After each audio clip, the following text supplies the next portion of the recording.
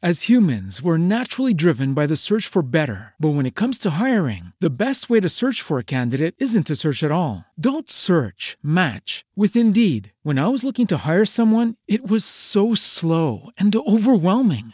I wish I had used Indeed. If you need to hire, you need Indeed. Indeed is your matching and hiring platform with over 350 million global monthly visitors, according to Indeed data, and a matching engine that helps you find quality candidates fast. Ditch the busy work. Use Indeed for scheduling, screening, and messaging so you can connect with candidates faster. And Indeed doesn't just help you hire faster. 93% of employers agree Indeed delivers the highest quality matches compared to other job sites, according to a recent Indeed survey. And listeners of this show will get a $75 sponsored job credit to get your jobs more visibility at Indeed.com/podcast. That's Indeed.com/podcast. Terms and conditions apply.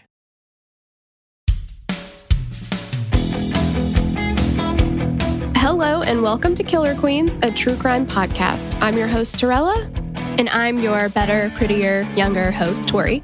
We're sisters who are obsessed with true crime. And love gal-palin with you about cases. You can expect the occasional curse word, lots of Friends quotes, and all the 90s nostalgia.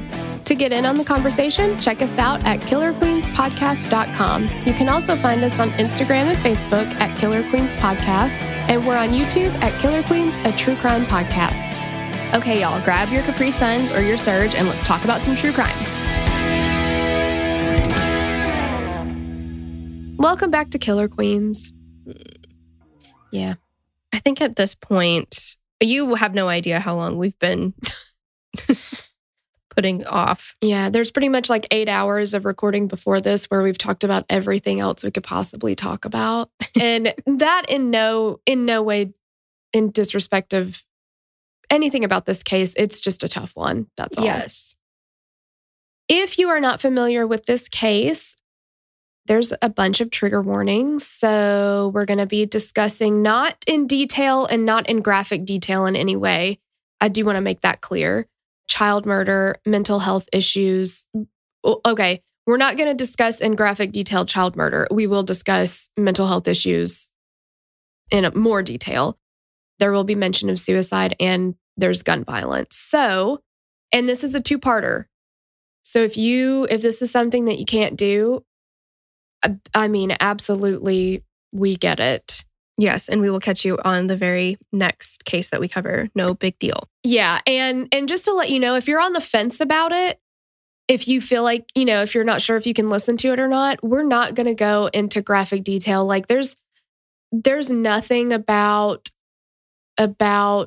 the deaths of any of the victims that needs to be detailed out that's going to add to the case, that's going to help with anything. So we're going to talk about the victims themselves. We're going to talk about the events that led up to this. We're going to talk about the shooter. We're going to talk about his psychological state growing up and his history and his state of mind at the time. So those are the things that we're going to talk about.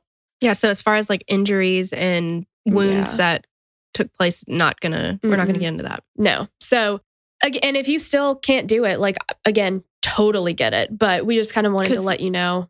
Well, we ourselves are kind of like, can we do this? Yeah. It's been rough, but we will do it. It is important to talk about, and I do think it's important to talk about because in this case, there were warning signs. And I think that, I know there's a lot of blame placed on Nancy, Adam's mom. And I think that there is a reason for that, a need for that in some ways. And in some ways, I think she just was not prepared. Like, I don't think she knew really what to do. Mm-hmm. But I mean, let's not get ahead of ourselves here. Right. Yeah. So anyway, all right. Before we get to today's case, just to let you know, we've got a Patreon. I mean, if you're new here and this is the first time you're hearing this, if you're not new here, you're like, you've told me about it till I'm blue in the face. And we're going to tell you again. Yes. Yeah, because I think what a lot of people maybe don't realize is that when you listen to a case here, you're going to get this same level on the Patreon. So we do a whole separate case on Wednesdays. That's our murder mixtape. So you get 2 full episodes. And then on Fridays, we do our doc jams, which is episode by episode coverage of docuseries and documentaries that you guys vote for. Mm-hmm. I mean, 3 episodes a week, dudes. Not a bad little situation. Not too shabby. So there's that. Check it out if you want extra episodes. Well, and it's ad-free. Oh, yeah, it's ad-free. That's a big one. We've got our Killer Queens Hangout group. It's a private Facebook group just for $10 and up patrons. So it's a little bit of a smaller community. And Tori thought of this really awesome thing where we basically have some of our text message conversation. Ooh, conversations. Lay off the hooch. I know, between each other, but we do it in the group. So you guys are all involved. So now we can all talk about the shit that Tori and I talk about together. Yeah. It's so fun. You know, we cover the hard, heavy stuff. Like Larissa Oleynik's necklace in 10 Things I Hate About You and how I had one. Wanted it so bad. Yours was pink, different colors, different shades of pink, though. Yeah, it was precious, wasn't it? It was very precious. I love it. I think I got it at Limited too, now that you talk about it. I feel like I did. And we talk about stuff like Sloane's 90s room and 90s workout videos. Yes. And that's just the tip of the iceberg there, you know? Exactly. We're just getting started.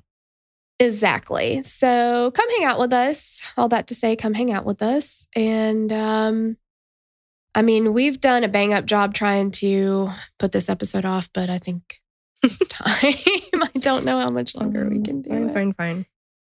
And a big hey girl thanks to Sloane who wrote this case for us. It's a beast. She's thorough as always. And a big happy birthday to her.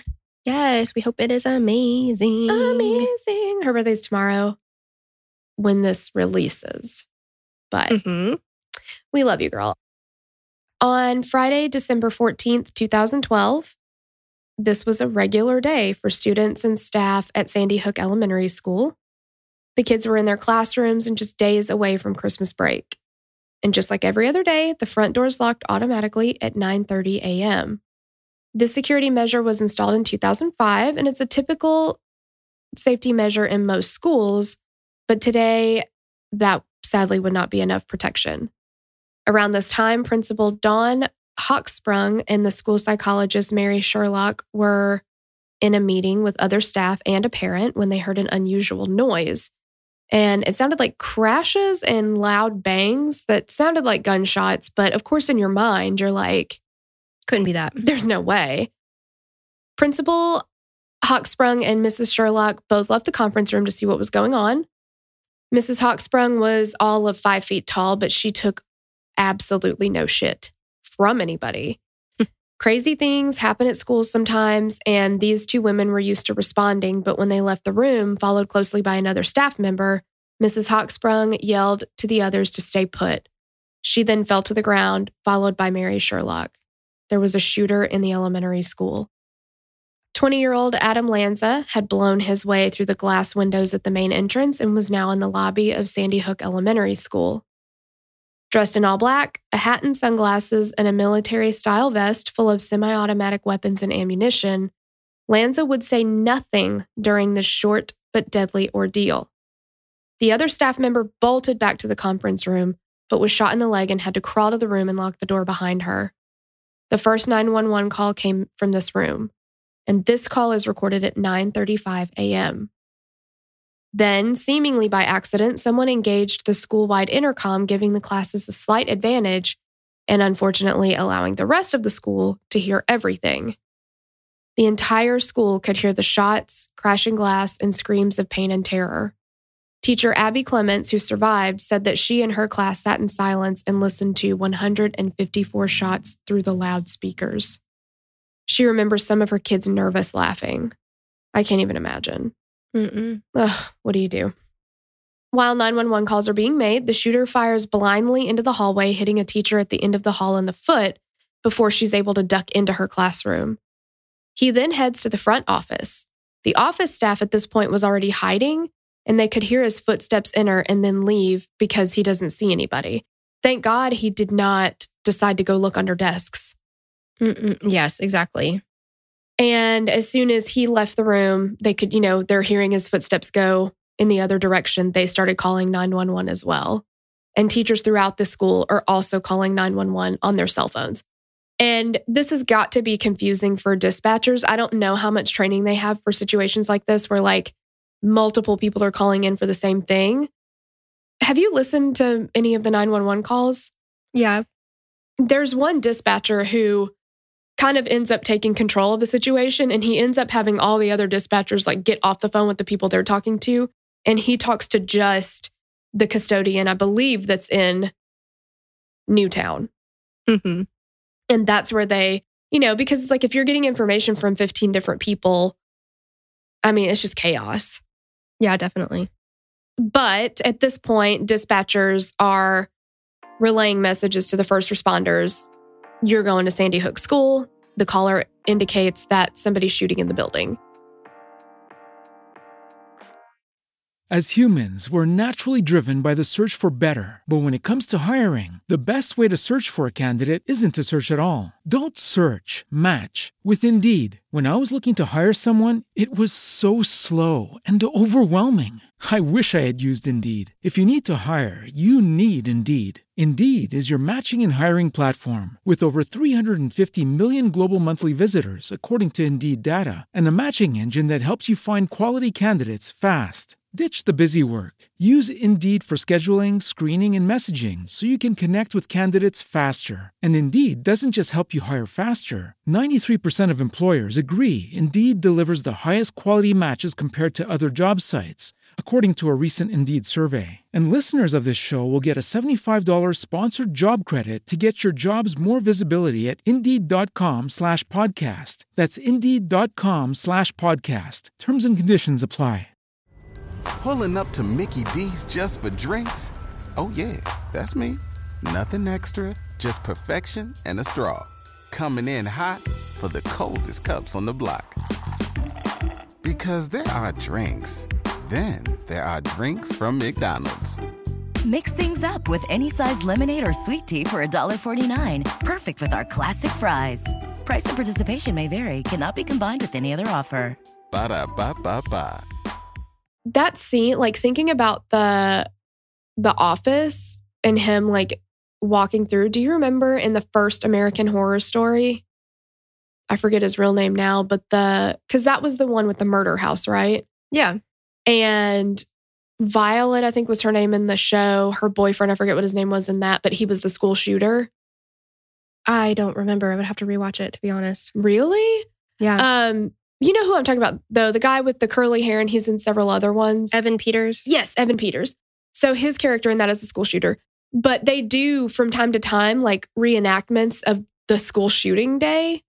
Mm. And at one point, he comes into the library and, there's people like huddled under tables. And you can just hear his footsteps, and it's dead silence everywhere else. It's just everybody's trying not to draw attention.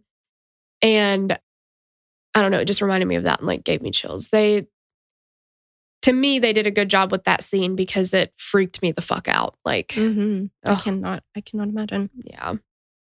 Hearing the loud crashing, another staff member headed toward the sound. When she got closer to the lobby, she saw bullet holes and smelled the smoke from the gunpowder. She shuffled backwards and called 911 while sending staff and children into classrooms and locking doors. She stayed on the phone with the 911 operator throughout the ordeal and until police arrived. The shooter fired more shots in the hallway and then made his way to the classrooms. The rest of the incident is known vaguely through crime scene analysis and forensic evidence with help from some survivors. The first classroom, which is classroom 12, had construction paper covering the window from a previous lockdown drill. This seems to be the only reason the shooter passed by this classroom, walking another 20 to 40 feet to another classroom door. And I mean, that's another thing. We're never going to know why he went down this hallway.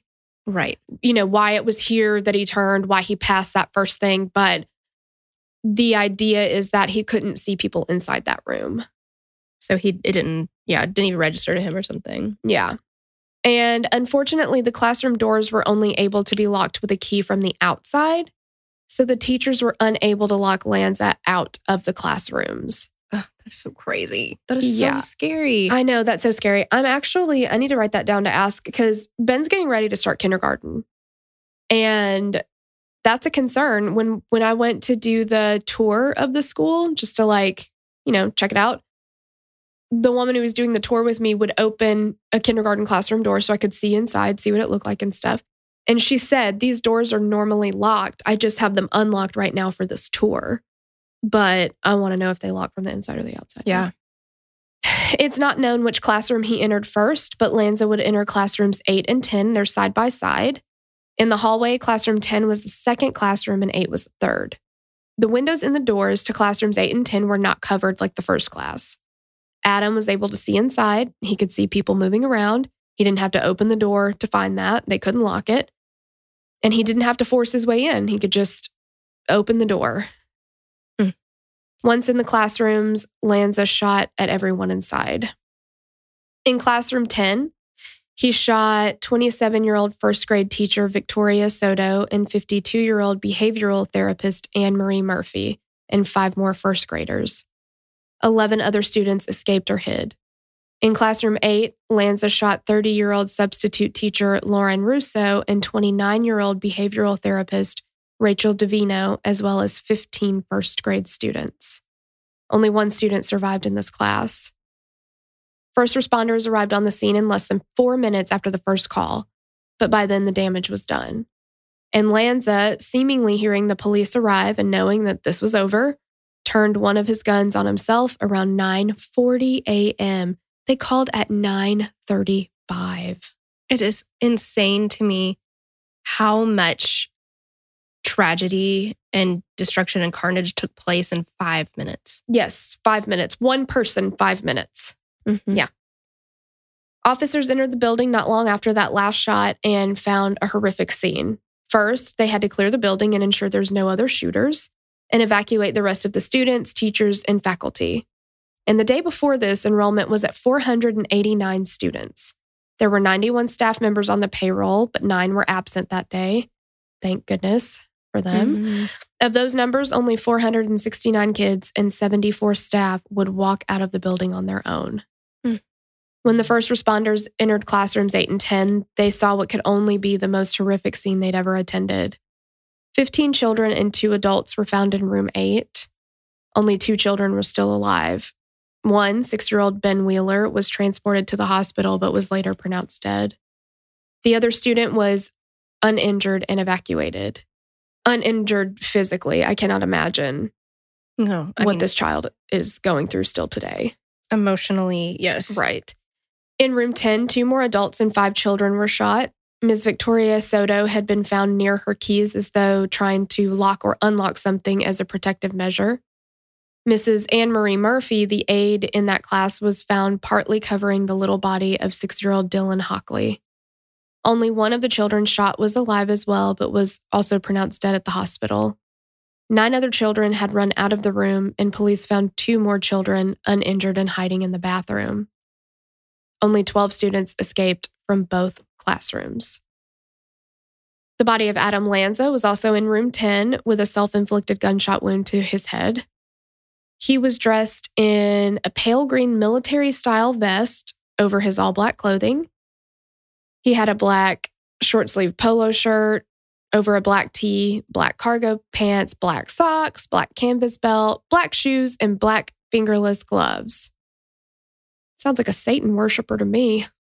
Exactly right. Yeah. If this was the 90s, that's what parents would say. He had originally had on a black hat and sunglasses as well. The shooter had an empty drop holster strapped to his right thigh. Adam also had yellow earplugs in his ears. He had a 6-hour P226 9mm semi-automatic pistol. I don't know if I'm saying all that right. And ammunition on his body and a Glock 20 10mm pistol nearby that was jammed.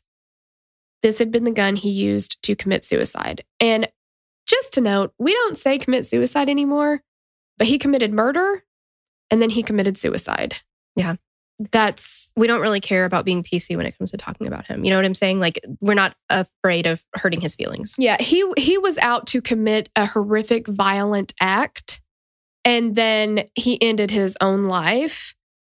I mean, That's just it. If anybody is deserving of having that said, he definitely did. Yeah. We understand why we don't want to say that because we don't want to stigmatize depression, mental illness, things like that. That's not this. It's just not. I just can't with him. Also nearby was a Bushmaster semi-automatic rifle that he had used from the beginning of his rampage until his suicide. He had 253 live rounds left on his person. Students in classrooms 6 and 12 were found with their teachers in the bathrooms, and these doors did lock from the inside. Officers had to act as though there might be more than one person doing the shooting, so multiple innocent people were detained until they were checked out because making sure an active shooter was stopped was the first priority. And again, with that much damage in that short amount of time, I could completely understand thinking that there's more than one shooter active. After they clear everything, they secure everything, then they can focus on locating victims and getting them help, evacuating everybody else safely from the school. But first, you have to make sure that that threat is over. And I know that some of the people that got detained, or one person at least, was a parent who had, I think, gotten there to work on a project with a classroom or something. And he could hear the shooting, and he ran around to the side of the building to look in the classroom window that was his child's. And I believe he was wearing like cargo pants and a black shirt or something. And he could hear shooting, and then he sees cops coming up. And some of the cops, they dispatched everybody they could immediately. So some of these cops were in plain clothes because they weren't even on duty. They were just trying to get everybody over there, I guess.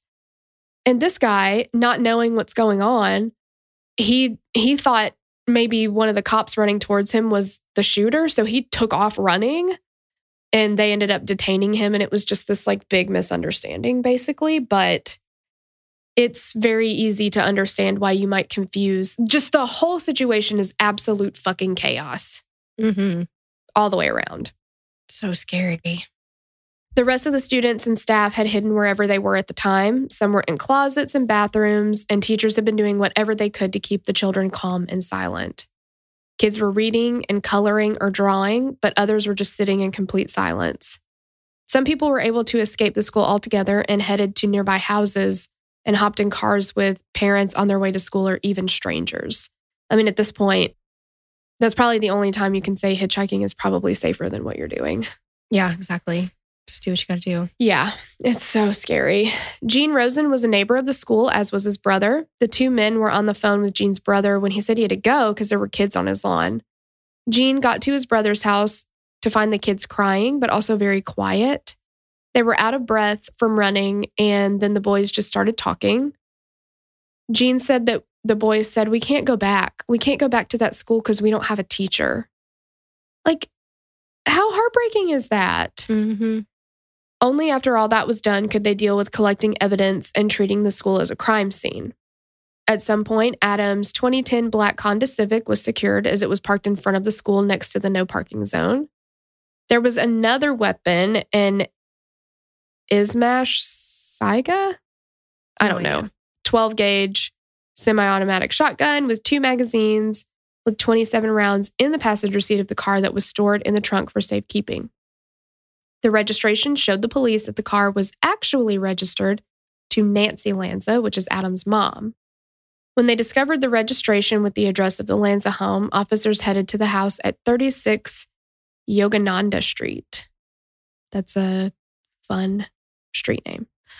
They evacuated the neighbors, and the ATF utilized a robot to clear the first floor of the house, ensuring they weren't walking into a trap. They eventually entered the house to finish their investigation. On the second floor, in the bed in the master bedroom, they found the body of 52-year-old Nancy Lanza. She'd been shot 4 times in the head. Adam had shot and killed his mother before moving his violence to the school. Oh, geez. Okay, so let's talk about Lanza and how we got here. Okay. Adam Lanza was born on April 22nd, 1992 in New Hampshire. He was the second child of Peter and Nancy Lanza. His older brother, Ryan, was born 4 years before him. Nancy and Peter Lanza married in 1981, and later, after the boys were born and a little older, the family moved to 36 Yogananda Street in the Sandy Hook area of Newtown, Connecticut, reportedly because the schools were better. Adam was 6 years old and Ryan was 10 when they moved in 1998. By this time, Adam had already begun demonstrating social and emotional challenges, as well as difficulties with sensory communication and other developmental delays. Adam was referred to special education services by age 2 and was seen by the Birth to 3 intervention program in New Hampshire. His social/emotional delays, repetitive behaviors, and his sensory deficits were present throughout the rest of his life in varying degrees. He didn't speak until he was 3 years old, which also impacted him in other areas of development.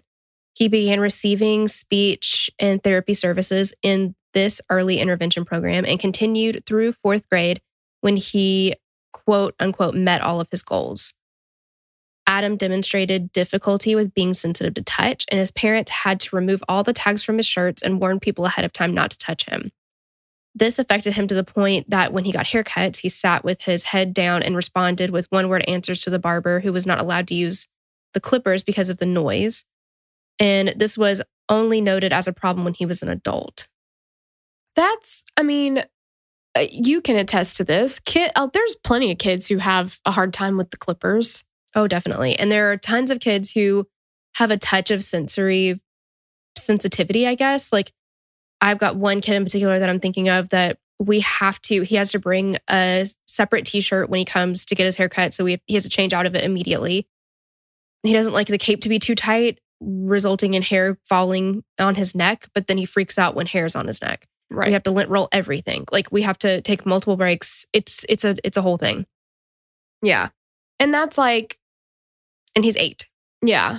Yeah. So that's kind of getting into, I don't know. I mean, like toddlers are weird about stuff. Little kids are weird about stuff. We're talking about Adam still doing this at 20 years old. Mm-hmm.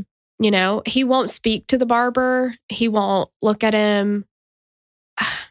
There's just, now, does that indicate violence in any way? No, we're not saying that if you have a child with sensory issues, there's anything to worry about. Well, but I mean, he's kind of, one might think that a child would outgrow this at some point, but he's still very, very much how would you call it? Like, his sensory issues have not gotten any better, it doesn't seem like. Right. He's still delayed. Mm-hmm. I don't know. As humans, we're naturally driven by the search for better. But when it comes to hiring, the best way to search for a candidate isn't to search at all. Don't search, match with Indeed. When I was looking to hire someone, it was so slow and overwhelming. I wish I had used Indeed. If you need to hire, you need Indeed. Indeed is your matching and hiring platform with over 350 million global monthly visitors, according to Indeed data, and a matching engine that helps you find quality candidates fast. Ditch the busy work. Use Indeed for scheduling, screening, and messaging so you can connect with candidates faster. And Indeed doesn't just help you hire faster. 93% of employers agree Indeed delivers the highest quality matches compared to other job sites, according to a recent Indeed survey. And listeners of this show will get a $75 sponsored job credit to get your jobs more visibility at Indeed.com/podcast. That's Indeed.com/podcast. Terms and conditions apply.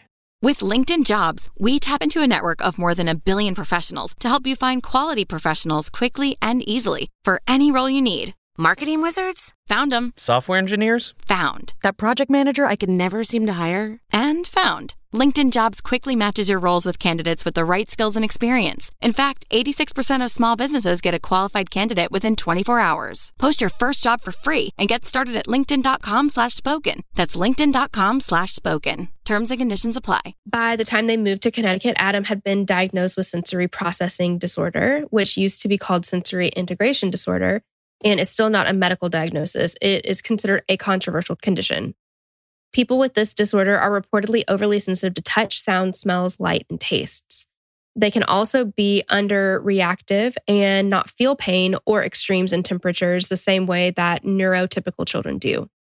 They can be exceptionally clumsy and often have weakness or delay in the development of gross and fine motor skills.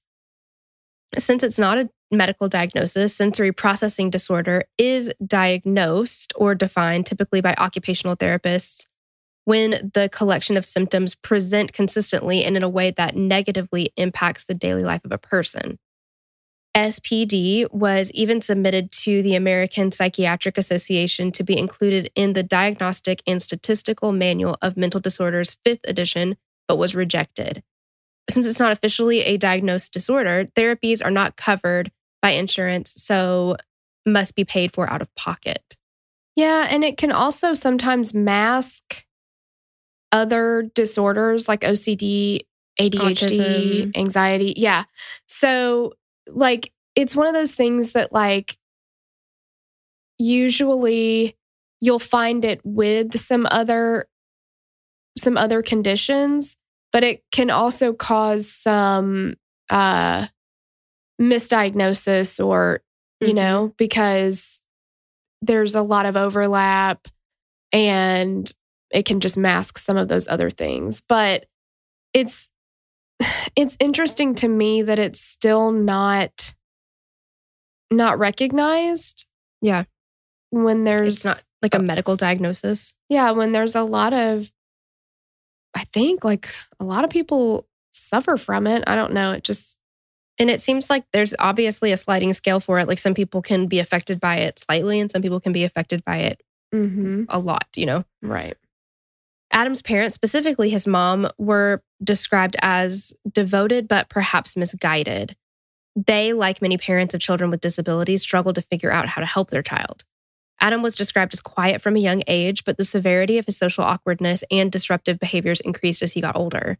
In pre-K, Adam engaged in repetitive behaviors and tantrums. He would have instances of smelling things that others didn't.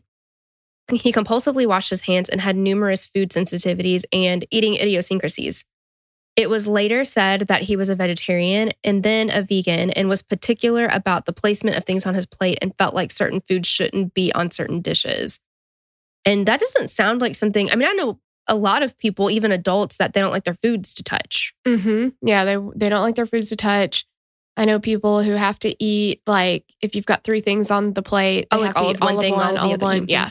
Like, they can't mix it together. Like, I can get a little bit of everything on one bite. Depends on what it is, but yeah. Especially if it's like, I mean, I can't imagine what like a chicken pot pie would do to somebody like that. Oh, yeah. I'm always like, ooh, because we come from a big long line for whatever reason of if you have mashed potatoes and you have peas, they go together. Like, yeah, It's you're like just going to put those shepherd's pie together on the plate. Yeah. Yeah, exactly. Yeah. I might even mix them together. Yeah. Exactly. Yeah. I don't think that, you know, again, none of this part, even if his sensory processing issues got worse as he got older, like, once we get into the quote unquote investigation, like, however, you know, you want to call that, like, nobody believes that sensory issues are what caused Adam to do what he did. Well, and when we said there were signs, these aren't them. Exactly. These are not the signs. These are just facts of the case. He had sensory processing issues as well. Yeah, thank you. Yes. Adam attended Sandy Hook Elementary from 1st to 5th grade, never in the classrooms he attacked. This was between 1998 and 2003. When he first moved to Connecticut, Adam was slightly more social. People remember him participating in playgroups and parties as a young child. He was still somewhat withdrawn, but he was nice. His dad said that he was, quote unquote, just a normal little weird kid. What does that even mean? I don't know how I feel about his dad, honestly. I don't know. I feel like, well, I don't know enough. I'm just making, this is a speculation, I guess, but I just feel like just that sentence all by itself, it's dismissive and it's also kind of cruel. Like, it just kind of seems like I wouldn't be surprised if he was like, well, if I don't have the perfect kid according to me, then I don't want anything to do with him, really. Like, it just doesn't seem like he's, Yeah, because labeling your kids matters. Your words matter. And children, when they hear you're weird, you're, you know, this, you're bad, even you're bad at math or whatever, they will fit into that box, you know? Like, they'll do things to make that label true because they believe that that's the label that they're given. Like, why would you want to speak anything other than positivity and like uplift your child, you know? Yeah. Give them the best exactly. chance you can. Yeah, I mean, it's just mean. Yeah. I don't know. At some point during the late 90s, Adam was evaluated for special education at school, and it was determined that he qualified as a student with disabilities under the category of speech language impairment. In 2001, Adam's parents separated and the boys stayed with their mother in the family home. Adam would stay there with Nancy for the rest of their lives. As he got older, Adam became more of a loner. By 5th grade, he was more reluctant to be social. He was still considered bright, but not very confident. No one could really recall him being bullied despite his parents' memories. During the school year, Adam wrote a story called The Big Book of Granny. In this book, Adam wrote about a main character who had a gun in her cane and shot people, including children. There is not proof or evidence that this writing was turned in to the principal or school psychologist or any action was taken. And I think here is where we get into maybe signs. Yes, exactly. And is this something that was turned into a teacher and then not turned into anybody else? Like, well, that's kind of what it sounds like, because I can't imagine that this is a claim from Nancy. Do you know what I mean? Like, It had to have been a teacher, but no further action was taken. Right. I would think. I mean, we don't know, but I would think. Yeah. In 5th and 6th grade, Adam was part of the band and participated in school concerts playing his saxophone. Teachers and students don't remember him being bullied at this time either. I think a lot of people in this case say he was never bullied. But bullied, did you just not see it? Yeah. Well, and the thing is, unfortunately, the way that school children are, if you're different, you're an easy target. Yeah, and he was very small. He had things that made it difficult for him to integrate with the rest of the school kids.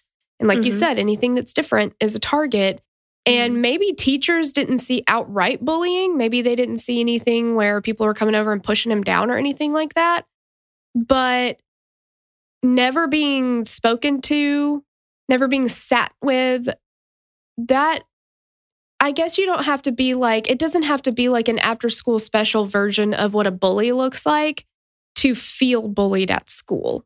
Right. I mean, exclusion could feel like bullying. Yeah. Yeah. So, you know, I think that a lot of other people say, yeah, I never really remembered him being bullied. And at the same time, it's like, well, he didn't talk to anybody. So what are you expecting? He would have told you that? Exactly. Like this is a child who doesn't talk to anybody. He's not going to come home and say, I had a really hard day today. I got bullied at school. Exactly. He was an average student in 6th grade, achieving A's and B's and turning in his homework consistently. He wasn't a troublemaker, and no one, even doctors, thought of him as violent.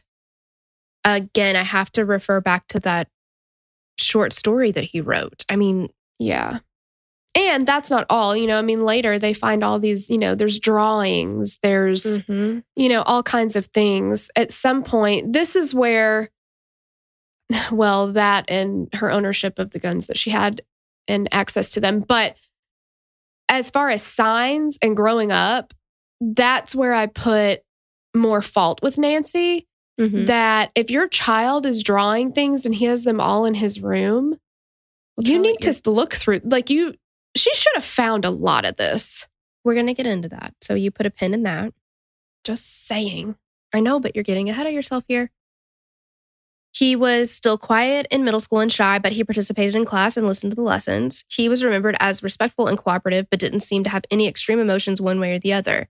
He wasn't super happy or excited, but similarly wasn't sad or angry.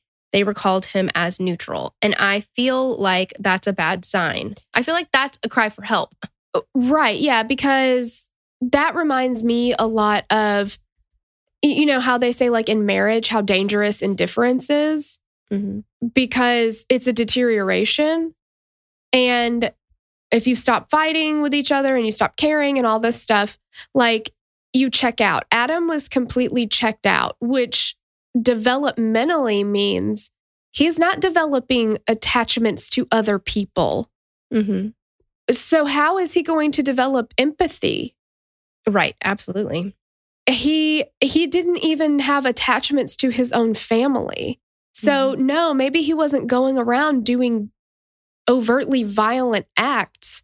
But when you don't have a regard for human life or empathy for other people or attachments to anybody else in the world, you don't think twice to put a gun to your mom's head and shoot her as she sleeps. Exactly. Yeah.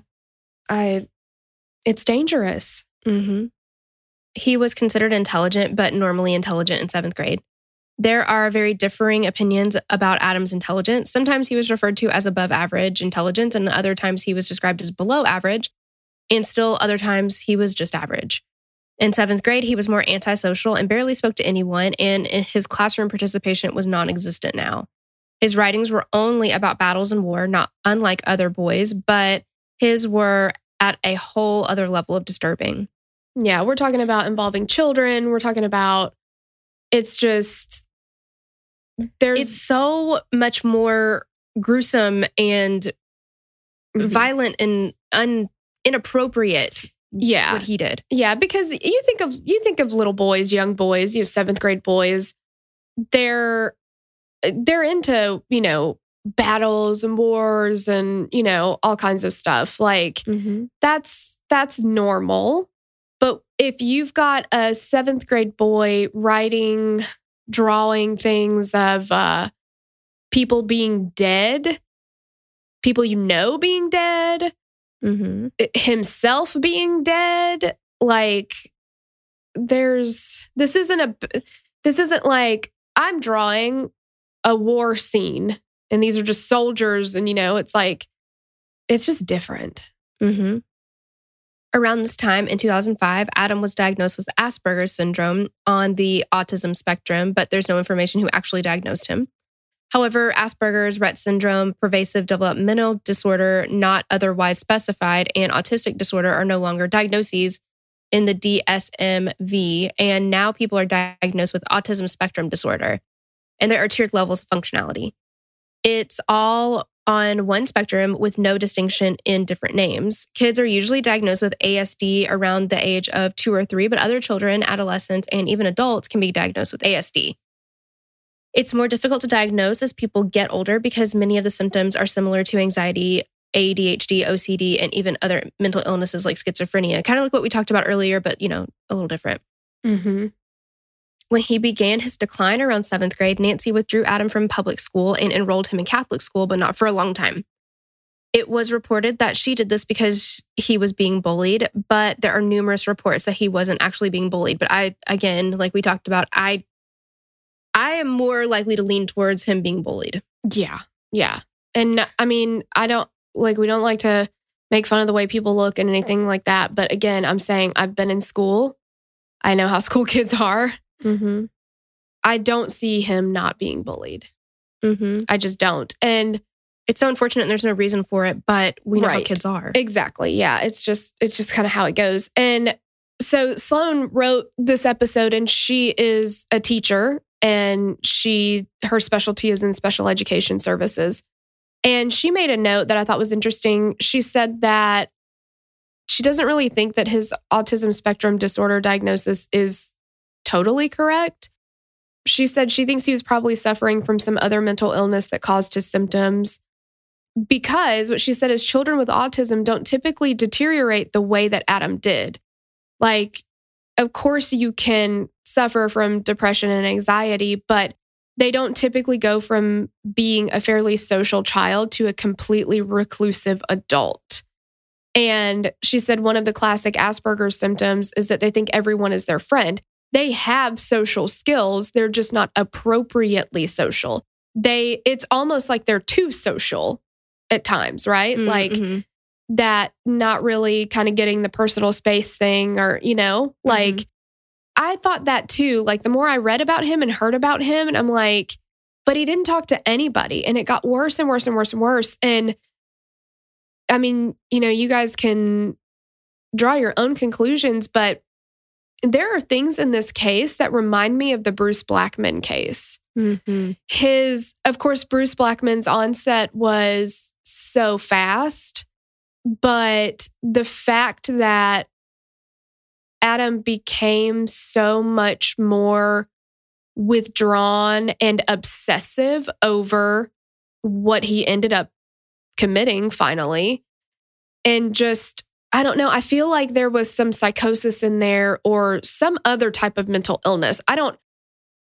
I'm worried that if, parents look into this and they're like, oh my God, my child is autistic, like that is not, Adam Lanza is not what that means. Mm-mm. Like that would be very scary, I think, to think about. And if he did, if he was autistic in addition to some of these other things, maybe, but he's got some very, very severe mental, like a break with reality or something, psychosis, schizophrenia. I don't know what he's got going on, but and we'll never know, because he's never been properly diagnosed. But I thought her point there where, it's not like you have a child who struggles socially and then kind of just goes downhill the way that Adam did. I don't think that that's the typical presentation. Well, but the thing is, and we've talked about it before. Sloan even made a note about it when talking about, because she said she's kind of a picky eater and she doesn't like certain things to go with certain other things. Like, all of those things by themselves. And we've talked about it with other cases too. Yeah. Like, just because you have, I don't even know what, depression or anxiety, bipolar 2, OCD, ADHD, ADD, whatever. That doesn't mean, like, you could have all of those things or one of those things and not go on to do what Adam Lanza did. Right. Yeah. I think that was a misunderstanding. Was it in the Russell Williams case when we talked about, that he was very OCD? Yes. And I mentioned about American Psycho, and maybe that was a irresponsible reference to make. I don't know. Well, no, because you can be a killer and have OCD. Yes. But that doesn't mean that every person with OCD is a killer. Right. It's just that in that case, in the Russell Williams case, that was a fact. And I think the way that you stated it in this case, that like there were, I don't think we talked about like signs with Russell Williams or anything, but like in this case, there were signs, and then we started talking about this stuff and you're like, these are not the signs. These are just things that are true of his upbringing. Mm-hmm. The other things, the violent drawings, the violent stories that he's writing, the intense research into serial killers, the way that he is doing it, those are the signs. We're not talking about the other stuff. Right, because that would be the same thing as us being like, we had blonde hair and blue eyes. That's the reason why he killed. No, that's not. Like, well, now we're both fucked.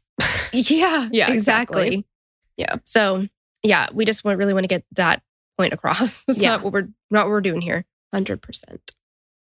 So then he entered high school at Newtown High School, and he struggled with the level of noise and confusion during class switches, and that ended up being really upsetting for Adam. Instead of PE, Adam did a journaling assignment. Adam's social skills were almost non-existent by this point, and he was not willing to talk. He didn't demonstrate any violent behaviors, but when he would melt down, it would focus on himself.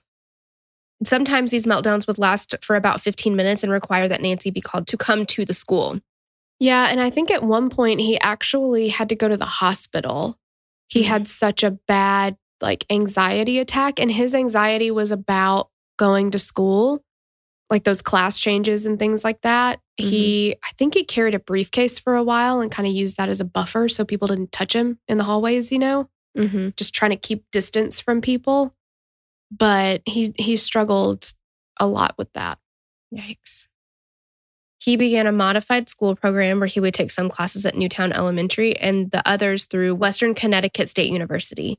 He was in the special education classes in Newtown High School. Adam wore the same clothing on repeat and would pull his sleeves over his hands to touch things. His advisor reportedly looked out for him and tried to help him, but again, it was reported that Adam wasn't bullied. In 2006, Adam's overall IQ was evaluated and determined that he had an average intelligence with no learning disabilities. However, the testing elements that required him to touch things couldn't be completed. This could have changed the outcome of his overall IQ. Yeah, and it couldn't be completed because he wouldn't complete it. He just simply wouldn't touch anything. which surprises me a little bit because I would think that if he has such a strong aversion to touching anything to complete this test, then wouldn't that factor into your score? Well, somehow, wouldn't it be like inconclusive at that point?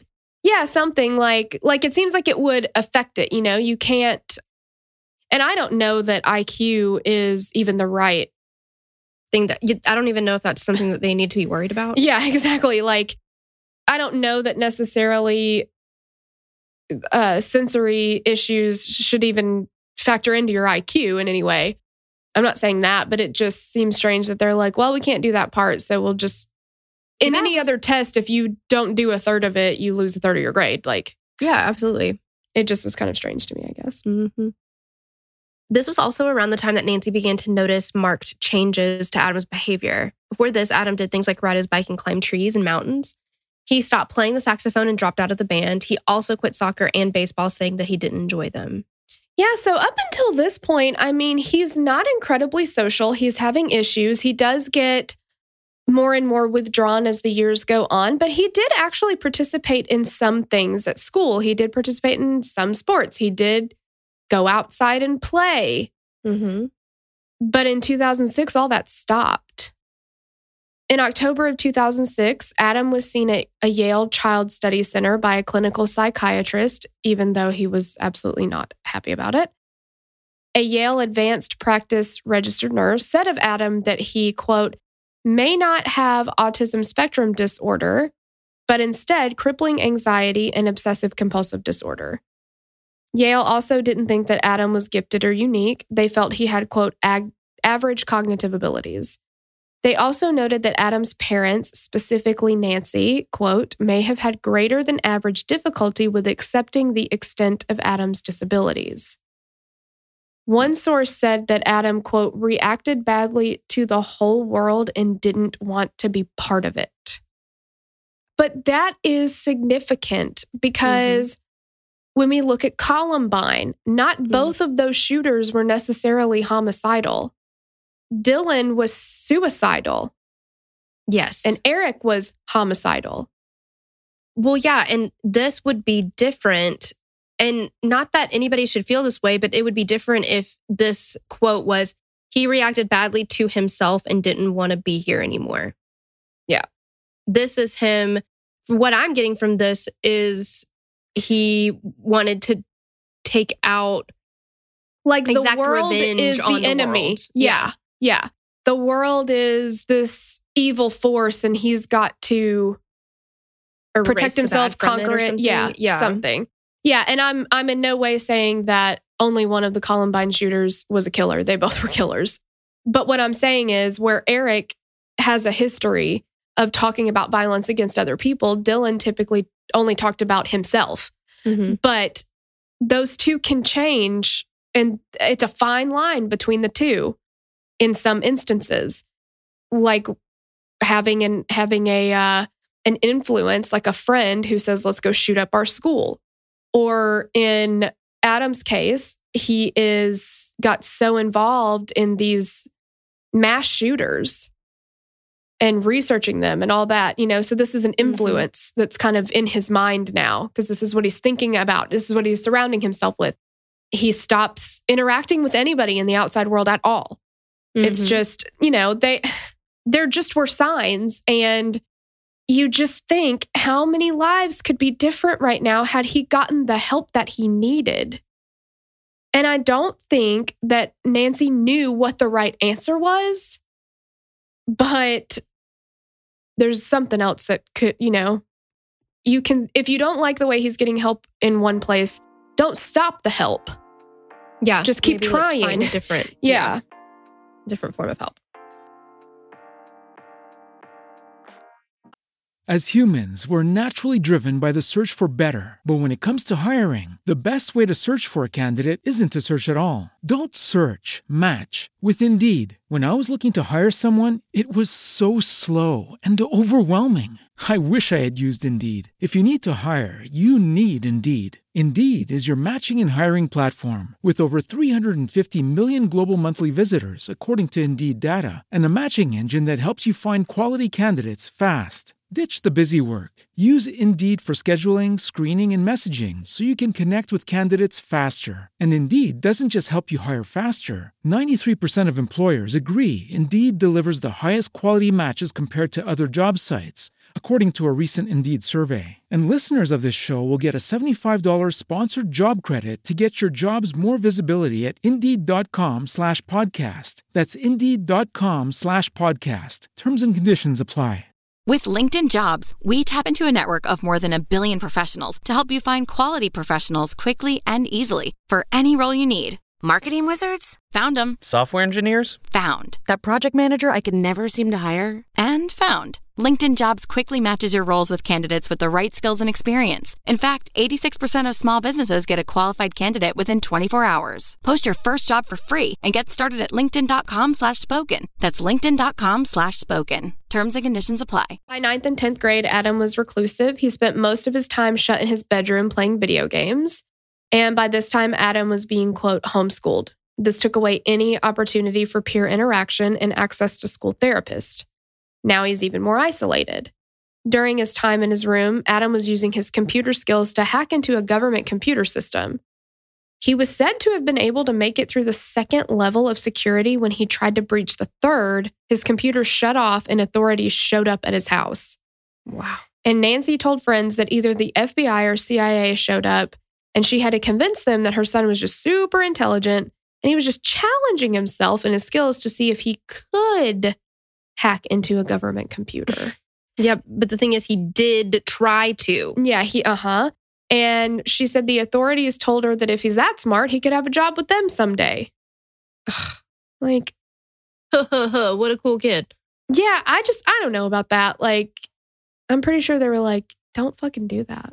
Well, yeah, they would not. Not I don't cool. think that the FBI and the CIA have all the time on their hands to be stopping what they're doing to go to their house and be like, hey, your son seems real smart. Mm-hmm. He's a great hacker. He hacked into our system. Totally fucking illegal. But you know what? Tell him to send his resume when he graduates. Like, yeah, I don't know.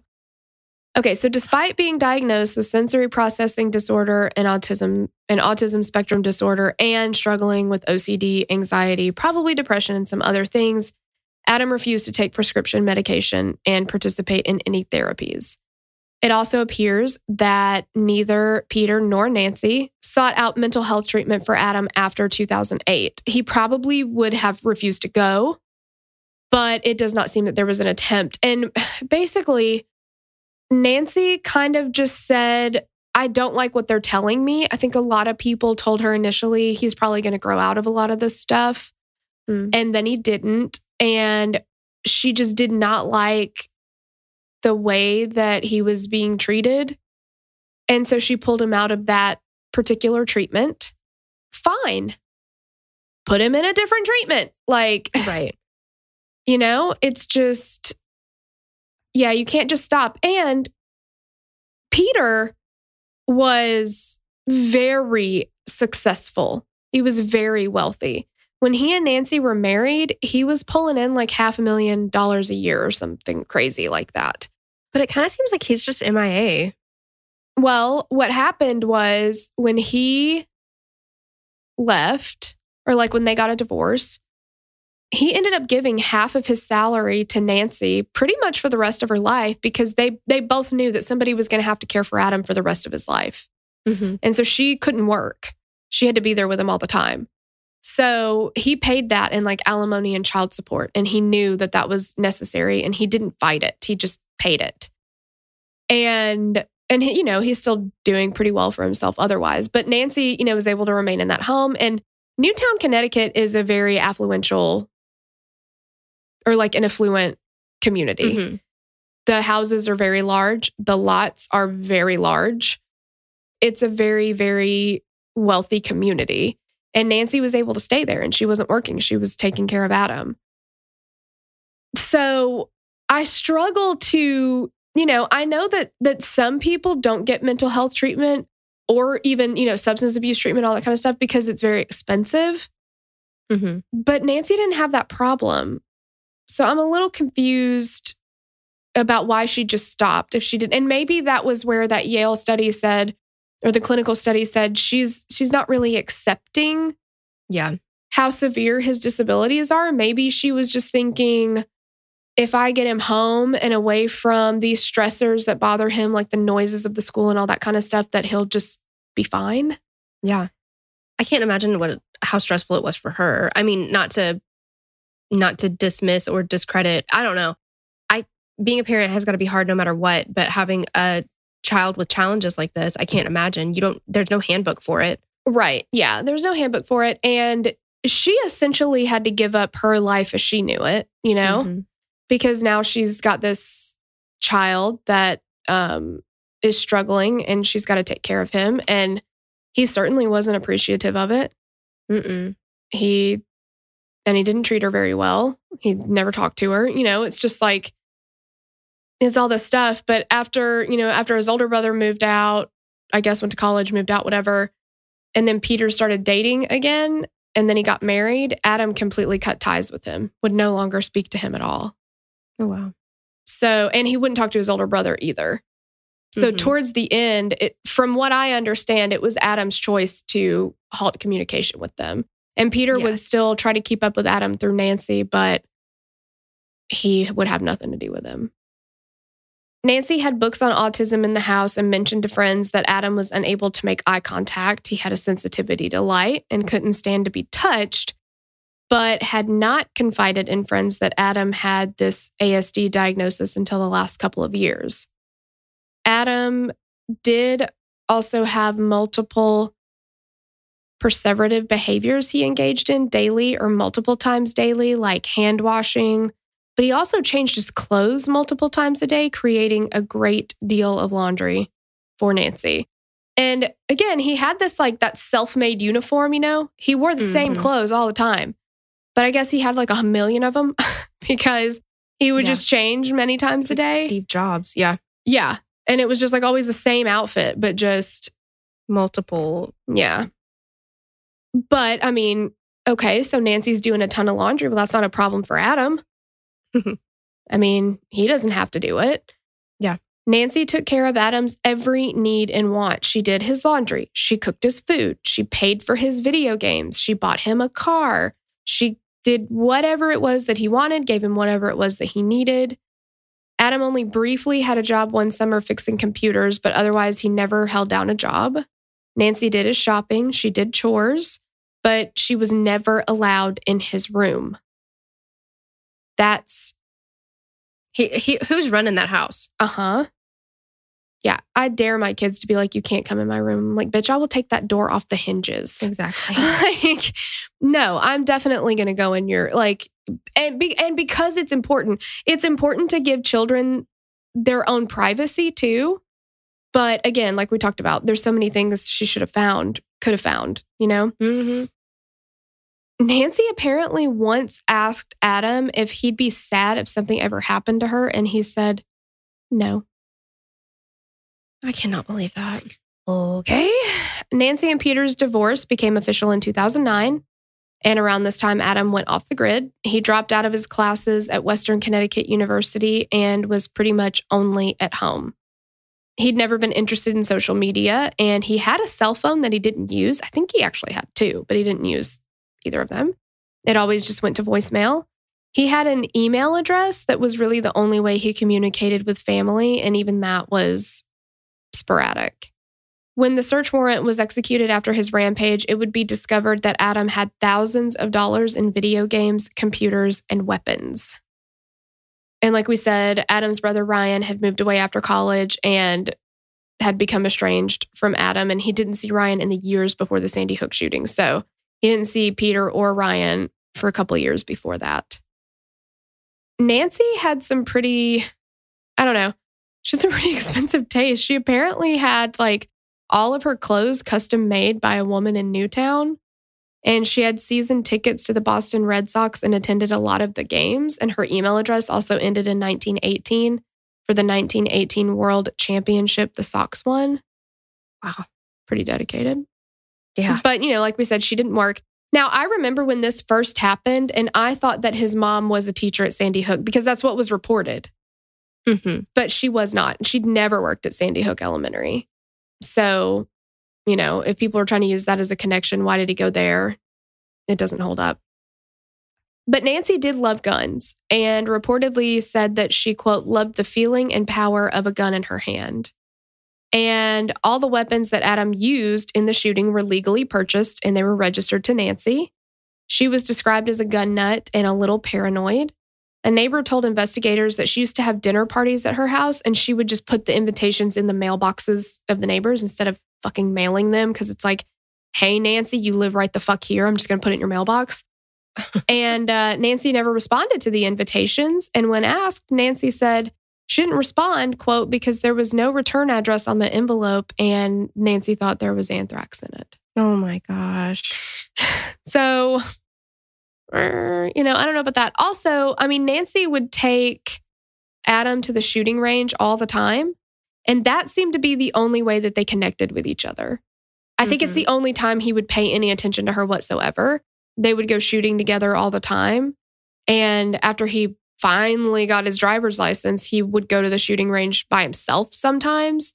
But in addition to Nancy just really being into guns, it also happened to be something that her son was into. And it was the only thing that they really shared. That's a really sad bond considering what happened, you know? Yeah, exactly.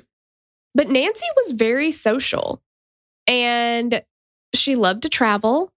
In the year or so leading up to the shooting, she started leaving Adam at home by himself and she started going on trips. And, she would get stuff ready for him before she would leave. But if he ran out of food, he cooked something. I mean, he's got some issues, but he's not a completely helpless person. Yeah, he has independent qualities that he could, he's got skills that he could do it. Yeah, he can fix himself a sandwich. So I guarantee that he can do laundry. I would think he could. I bet he could. Mm-hmm. He used to hike and write. He liked poetry and video games. But he started getting super interested in mass shootings and serial killers, like we said, specifically Columbine. On his computer, he had spreadsheets with serial killers and mass murderers with their information. And Sloan said, we also kind of have this. And we do.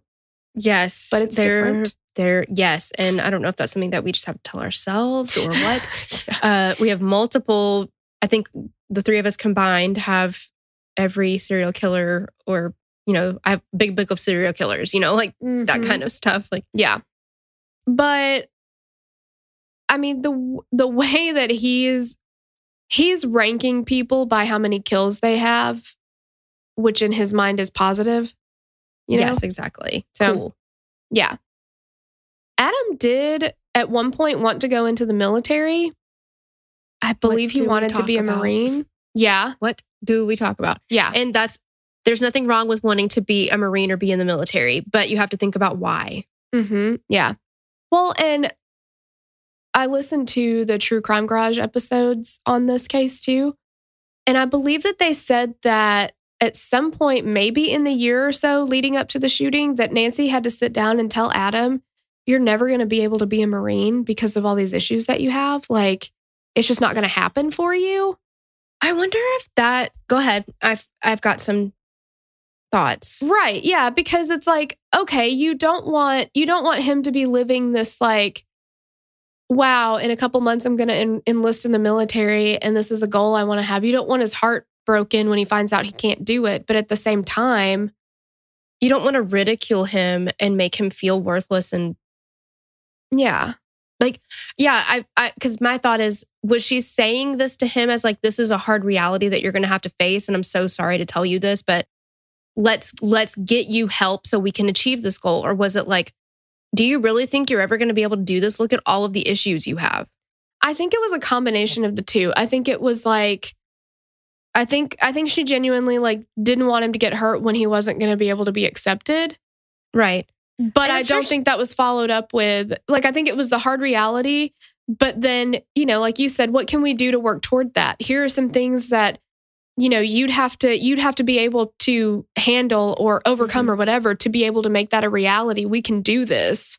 But you got to think, I mean, again, I'm not at all taking up for her, but I have to look at it from both sides and think like there had to have been a lot of resentment. But again, we are both very big advocates of therapy. She should have been in therapy as well. Yes. Yeah. Yeah. Because that's a lot. It's a lot all the way around.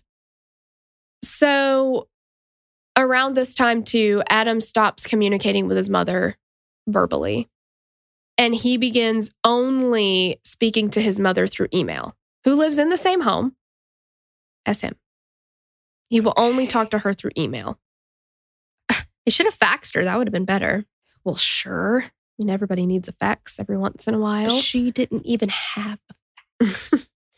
So before this, it was reported that Adam at least left the house on the weekends when he would go to the movie theater, because they had an arcade there and they had the big DDR game, Dance Dance Revolution. Gosh. This guy is like, I know exactly this kid. Uh-huh. Do you know what I mean? Yeah. He would go up there and play DDR for hours and hours, like 4 to 10 hours. Exercise. That exactly. game is hard. It's very hard.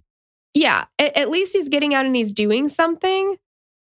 But, again, all of that stopped. In the 3 months leading up to the shootings, I don't know that he left the basement. Okay. It's not, I know that movies draw from real life, but it reminds me a lot of the Amityville Horror. Mm-hmm.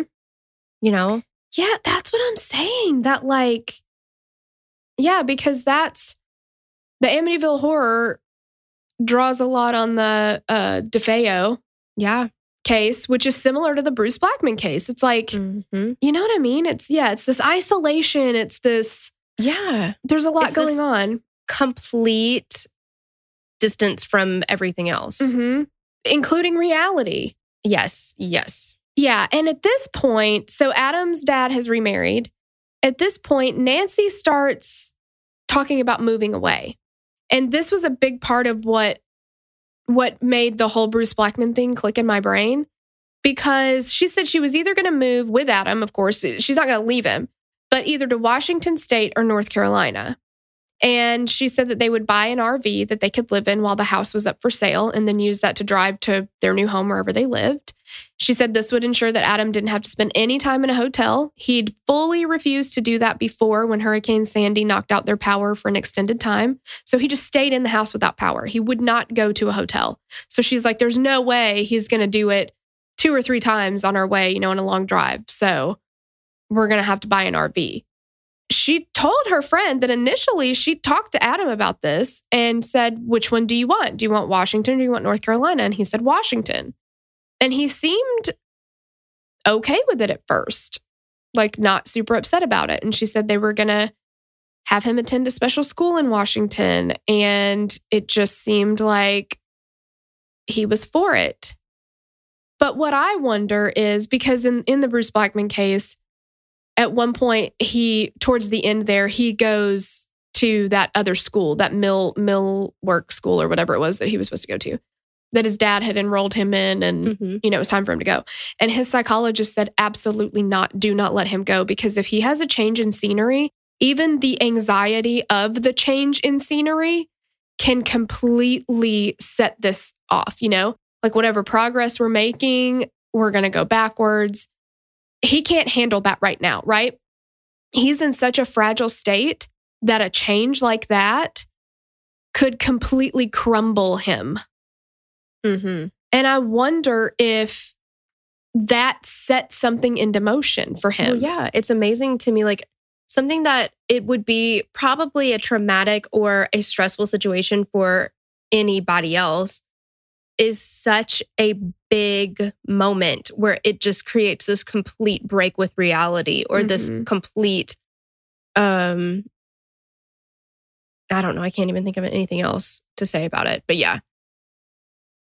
Yeah, I just wonder. I mean, again, these are things that we're never going to know, but it just kind of, that's a big life change. Adam is now very attached to this home in particular.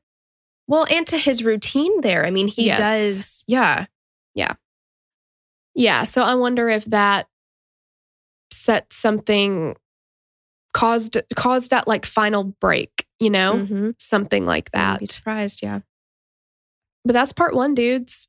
Part 2, we're going to go over the planning, kind of like what they found as they went through with search warrants and things like that. And we're also going to discuss each victim and bring your Kleenex or tissues or whatever, because it's going to be a rough one. But yeah, if you want to get part 2 immediately, go on ahead and join the Patreon. It's there waiting for you. Otherwise, we'll catch you next week. Yes, thank you so much for listening. Bye. Bye. Okay, you guys, before we go, we have some new patrons to thank. Yay. Thank you so much to Stacy. Thank you to Aaron, Bree, Annie Mitchell, Ashley Lynn, Tiffany Walford, Bree Peterson, Carly Cox, Kayla Nicole, Gemma Scarman, Isabella Ziegler, Chelsea Jane Hecker, V. Arrow, Shanda Shepard, Wendy Jackson, Stacy Foxy, Tavana Bolding, Kimberly Taylor, Paige Alexi, Kimberly Murtaugh, Beth Turner, Lupita Ramirez, Courtney McCutcheon, Rebecca Hatcher, Cassie Norrish, Remington Alexis Grass, Sarah M., Mary Payton, Heather Allison Smith, Tessa Messias, Katie Barney, Dawn Hewitt, Cassandra Perez, Caitlin Milner, Ariel Du Bois, Lydia, Kara T., Danielle Graham, Casey Duncan, Brooke Brooks, Aaron Martin, Jessica Johnson, Bonnie, Jessica Rorschach, Aiden C., Jennifer Brooks, Jocelyn, Oksana Mallet, Amy Basil, Kelly Randerson, Valeria Zuniga. Oh my God. Hey, girl. Thanks. Thank you so much. We appreciate you guys so much. Love you. Love you. Bye. We'd love to hear your thoughts on this case. Connect with us on Instagram or Facebook to continue the conversation. Thanks for listening, and we will meet you back here next week. Bye. The theme song for the show is created and composed by Stephen Toby. You can find more of Stephen's work on SoundCloud. Our logo was created by Sloan Williams of Sophisticated Crayon. You can find more of her work on Etsy. Visit us at KillerQueensPodcast.com for merch and other info about the show.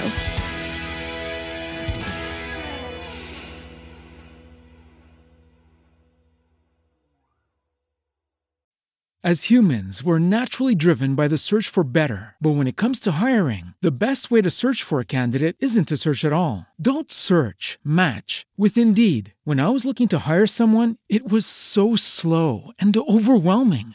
I wish I had used Indeed. If you need to hire, you need Indeed. Indeed is your matching and hiring platform with over 350 million global monthly visitors, according to Indeed data, and a matching engine that helps you find quality candidates fast. Ditch the busy work. Use Indeed for scheduling, screening, and messaging so you can connect with candidates faster. And Indeed doesn't just help you hire faster. 93% of employers agree Indeed delivers the highest quality matches compared to other job sites, according to a recent Indeed survey. And listeners of this show will get a $75 sponsored job credit to get your jobs more visibility at Indeed.com/podcast. That's Indeed.com/podcast. Terms and conditions apply.